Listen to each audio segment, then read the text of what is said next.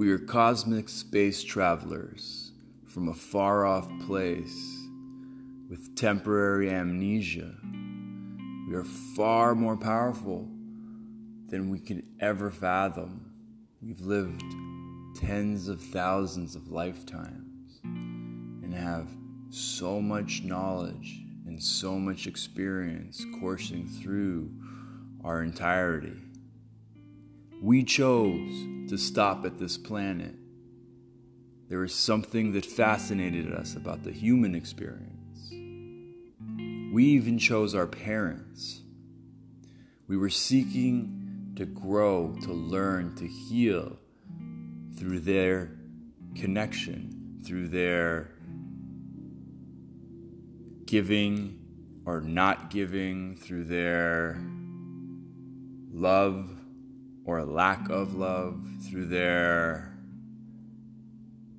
presence or abandonment. Suffering comes from us forgetting that we chose because we can.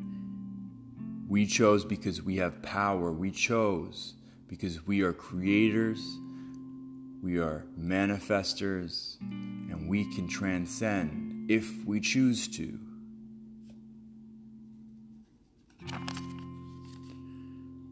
I chose both of my parents. It's hard to fathom, it's hard to grasp. Why would I have done that? Exactly. Why would I have done that? When I think like that, I transcend and abstract outside of my experience, and I remember the amnesia starts to run out, and I remember I chose them because there was something I wanted to heal. There was some opportunity available for me that I knew I was ready for, and I knew I could transcend and create and grow and play and be joyful and be happy and be abundant. But the trick is, the human experience is all-consuming. And there's something comforting about being a victim.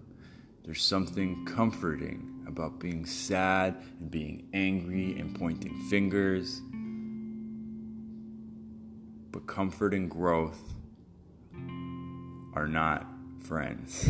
They don't go hand in hand. They're often polar opposites. So now I get to choose again. Growth or comfort. Power or victim. Creator